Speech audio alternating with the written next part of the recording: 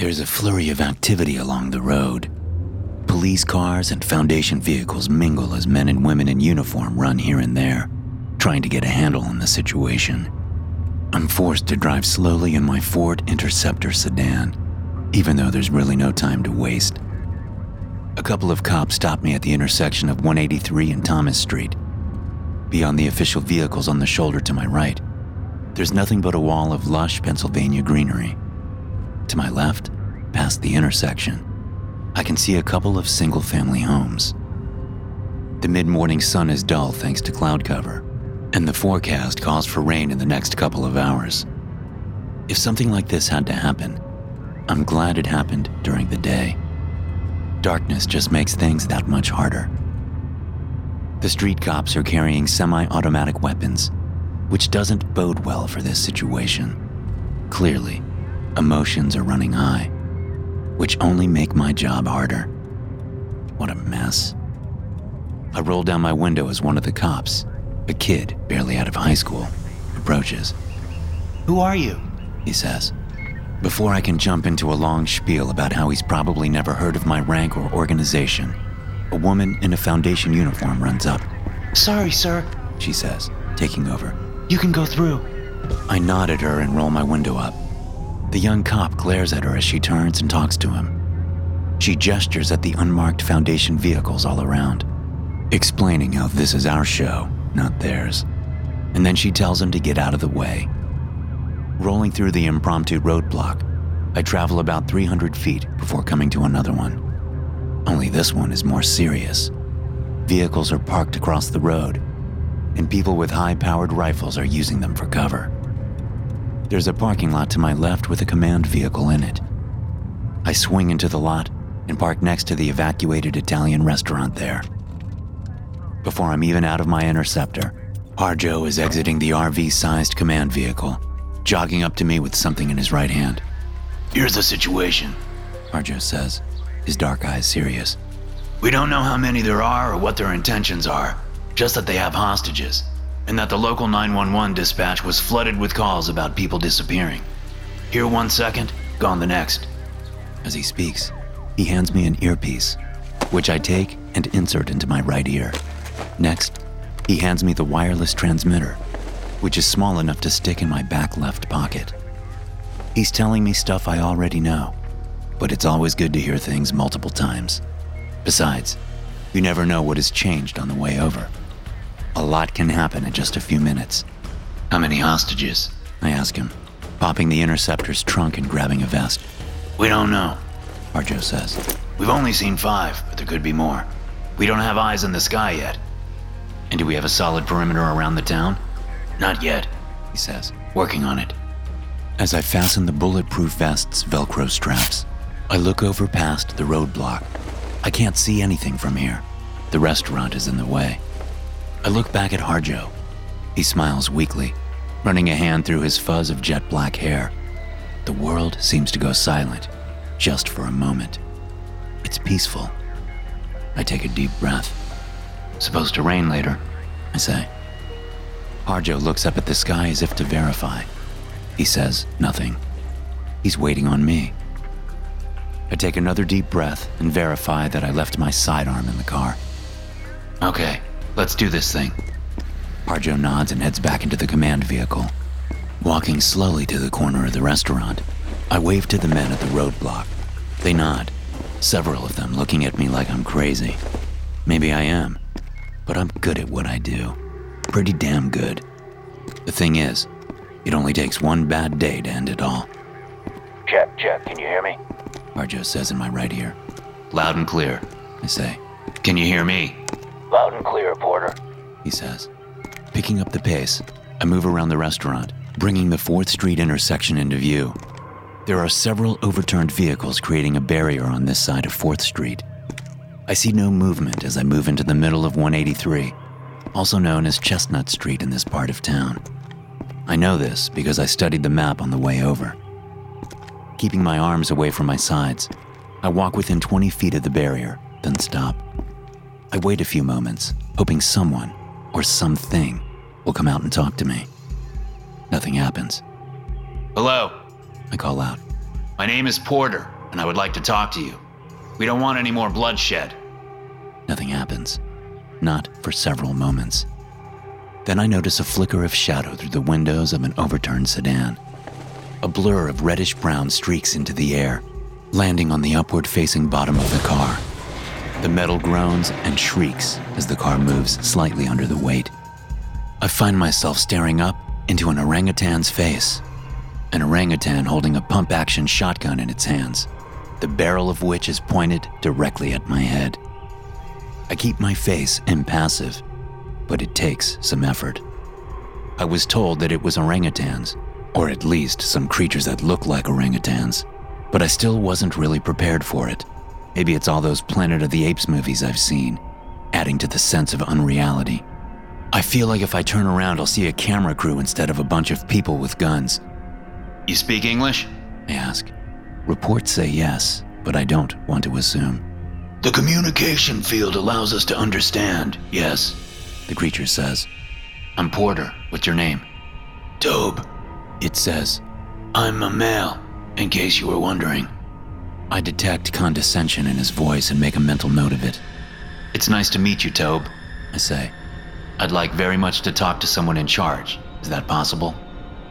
Tobe presses his lips together and glances quickly over his hairy shoulder. When he turns back, he says, They attacked us. We didn't provoke them at all. We had to defend ourselves. That's fine, tell him. That's just what I want to talk to someone in charge about. I want to get this thing figured out for the benefit of everyone. Without a word, Tobe jumps off the car, disappearing on the other side. A moment later, the car spins on its roof. Tobe appears, pushing on the vehicle to move it. He gestures for me to walk in through the lanes he's created by spinning the car. I'm going in, I say under my breath. Good luck, Harjo replies. I walk past the barrier, crunching broken glass with every step. Chestnut Street is lined with modest homes on both sides, and I can see orangutan faces staring out most of the windows. Many of them are holding rifles and handguns, high enough for me to see. I don't think that's a mistake. Tobe escorts me down the road for 2 blocks before we take a right on 2nd Street. I see plenty of orangutans, but no humans. I wonder if they're all being held hostage in their homes, or if the flurry of 911 calls about people disappearing is closer to the truth. We come to a church at the intersection of Maple and 2nd. As we go inside, there are several heavily armed creatures flanking the foyer. They glare up at me as I walk past. In the front, a large orangutan with cheek pads and a throat pouch sits on the stage in a chair. I don't know much about these primates, but I do know that the dominant male develops distinctive flanges on the cheeks and neck. This must be the leader. There are other orangutans in the corner of the room. Guards, I suppose. As Tobe and I stop in front of the stage, Tobe kneels. I follow suit, wanting to show respect. Stand up, Foundation man, the leader says in a booming voice. I stand, not bothering to hide the confusion on my face. The leader laughs, hairy hands gripping his belly. Yes, he says. We know all about the Foundation.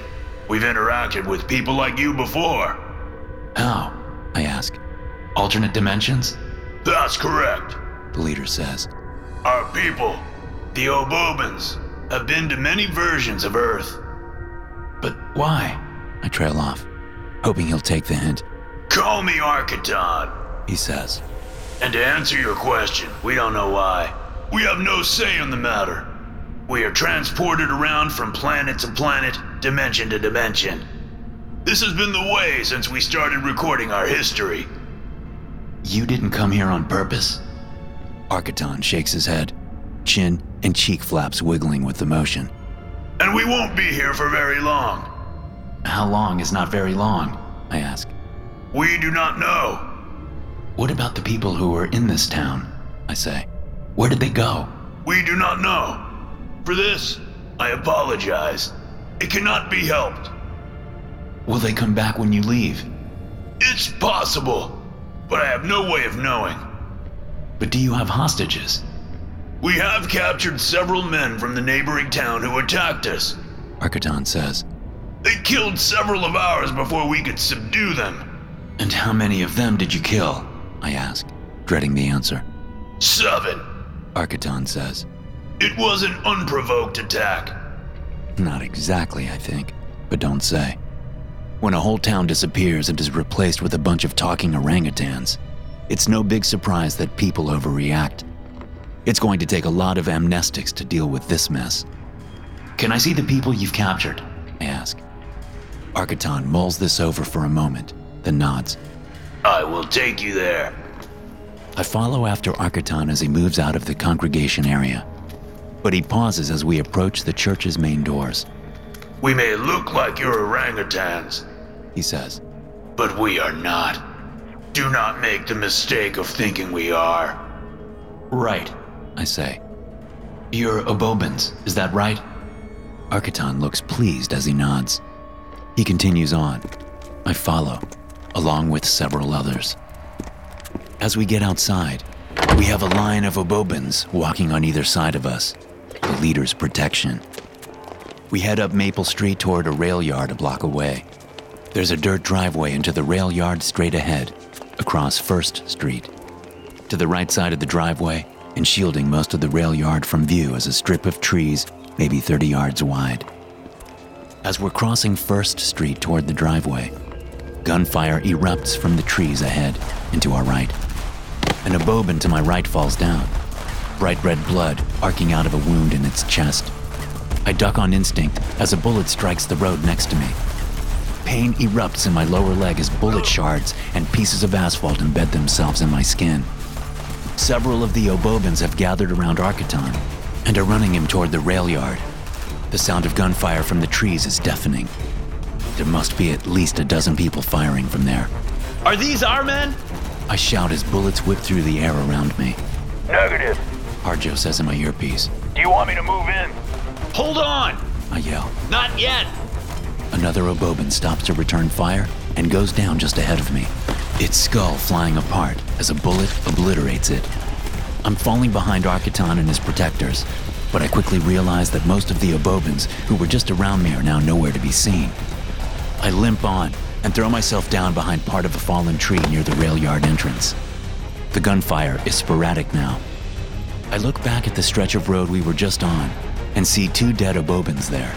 The rest have simply disappeared. The firing slows, then stops. Hey, human! Someone shouts from the thicket of the trees. Come over to us. We'll protect you. Locals. They must have gotten inside before we could cordon off the town. They think this is war. I didn't need protection! I shout back. Stop your firing! Do not fire again! Do you understand me? They are not our enemies! I can hear faint whispers coming from the thicket. I raise my head over the fallen tree and look toward the source of the noise.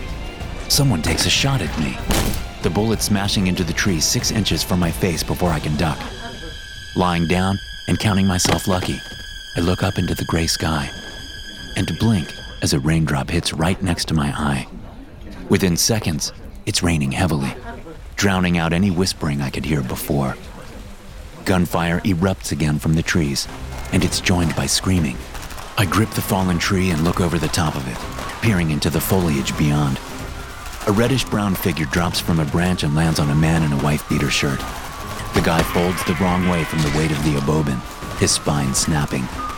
Further in, an Oboban swings on a springy branch with one hand, while the other hand holds a semi-auto rifle.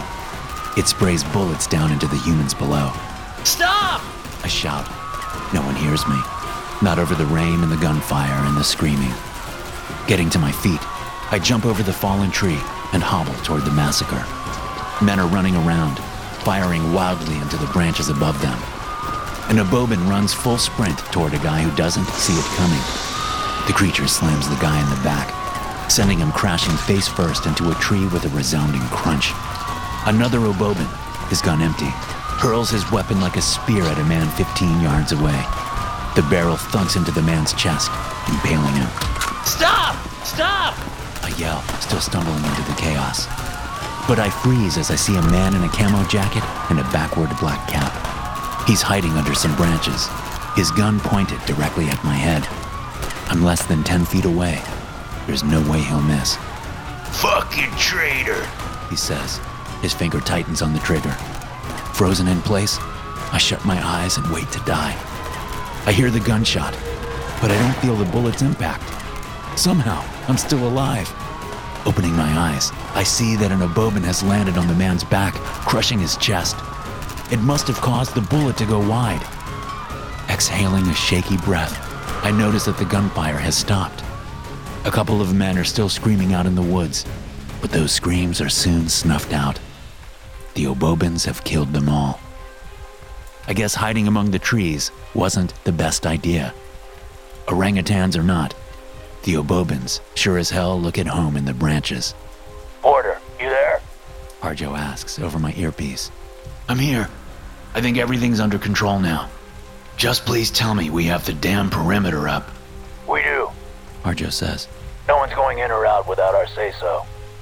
Good, I say, turning and walking out of the thicket of woods. I take a seat on the muddy ground and pull up my bloody pant leg to inspect my injury. The rain continues to fall. Arkaton appears beside me, his guards forming a wide circle around us. All their brownish-red fur is dark and matted with rainwater.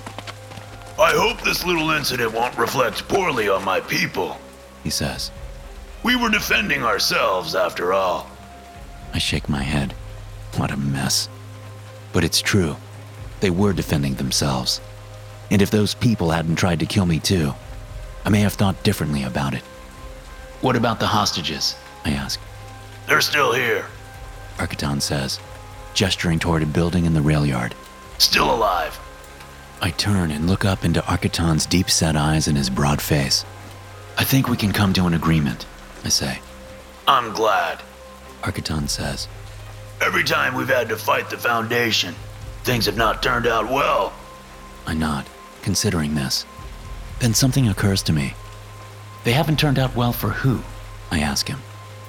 Arkaton's lips peel back, revealing his teeth. I realize he's grinning. Who do you think?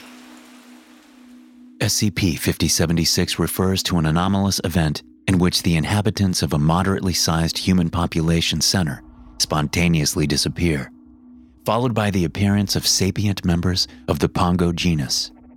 According to current Foundation knowledge, SCP-5076 has only occurred once, in Cressona, Pennsylvania, a northeastern borough formerly holding a human population of around 1,500.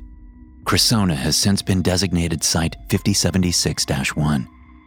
The orangutan specimens inhabiting the site demonstrate intelligence and vocal capabilities comparable to humans, as well as technological proficiency.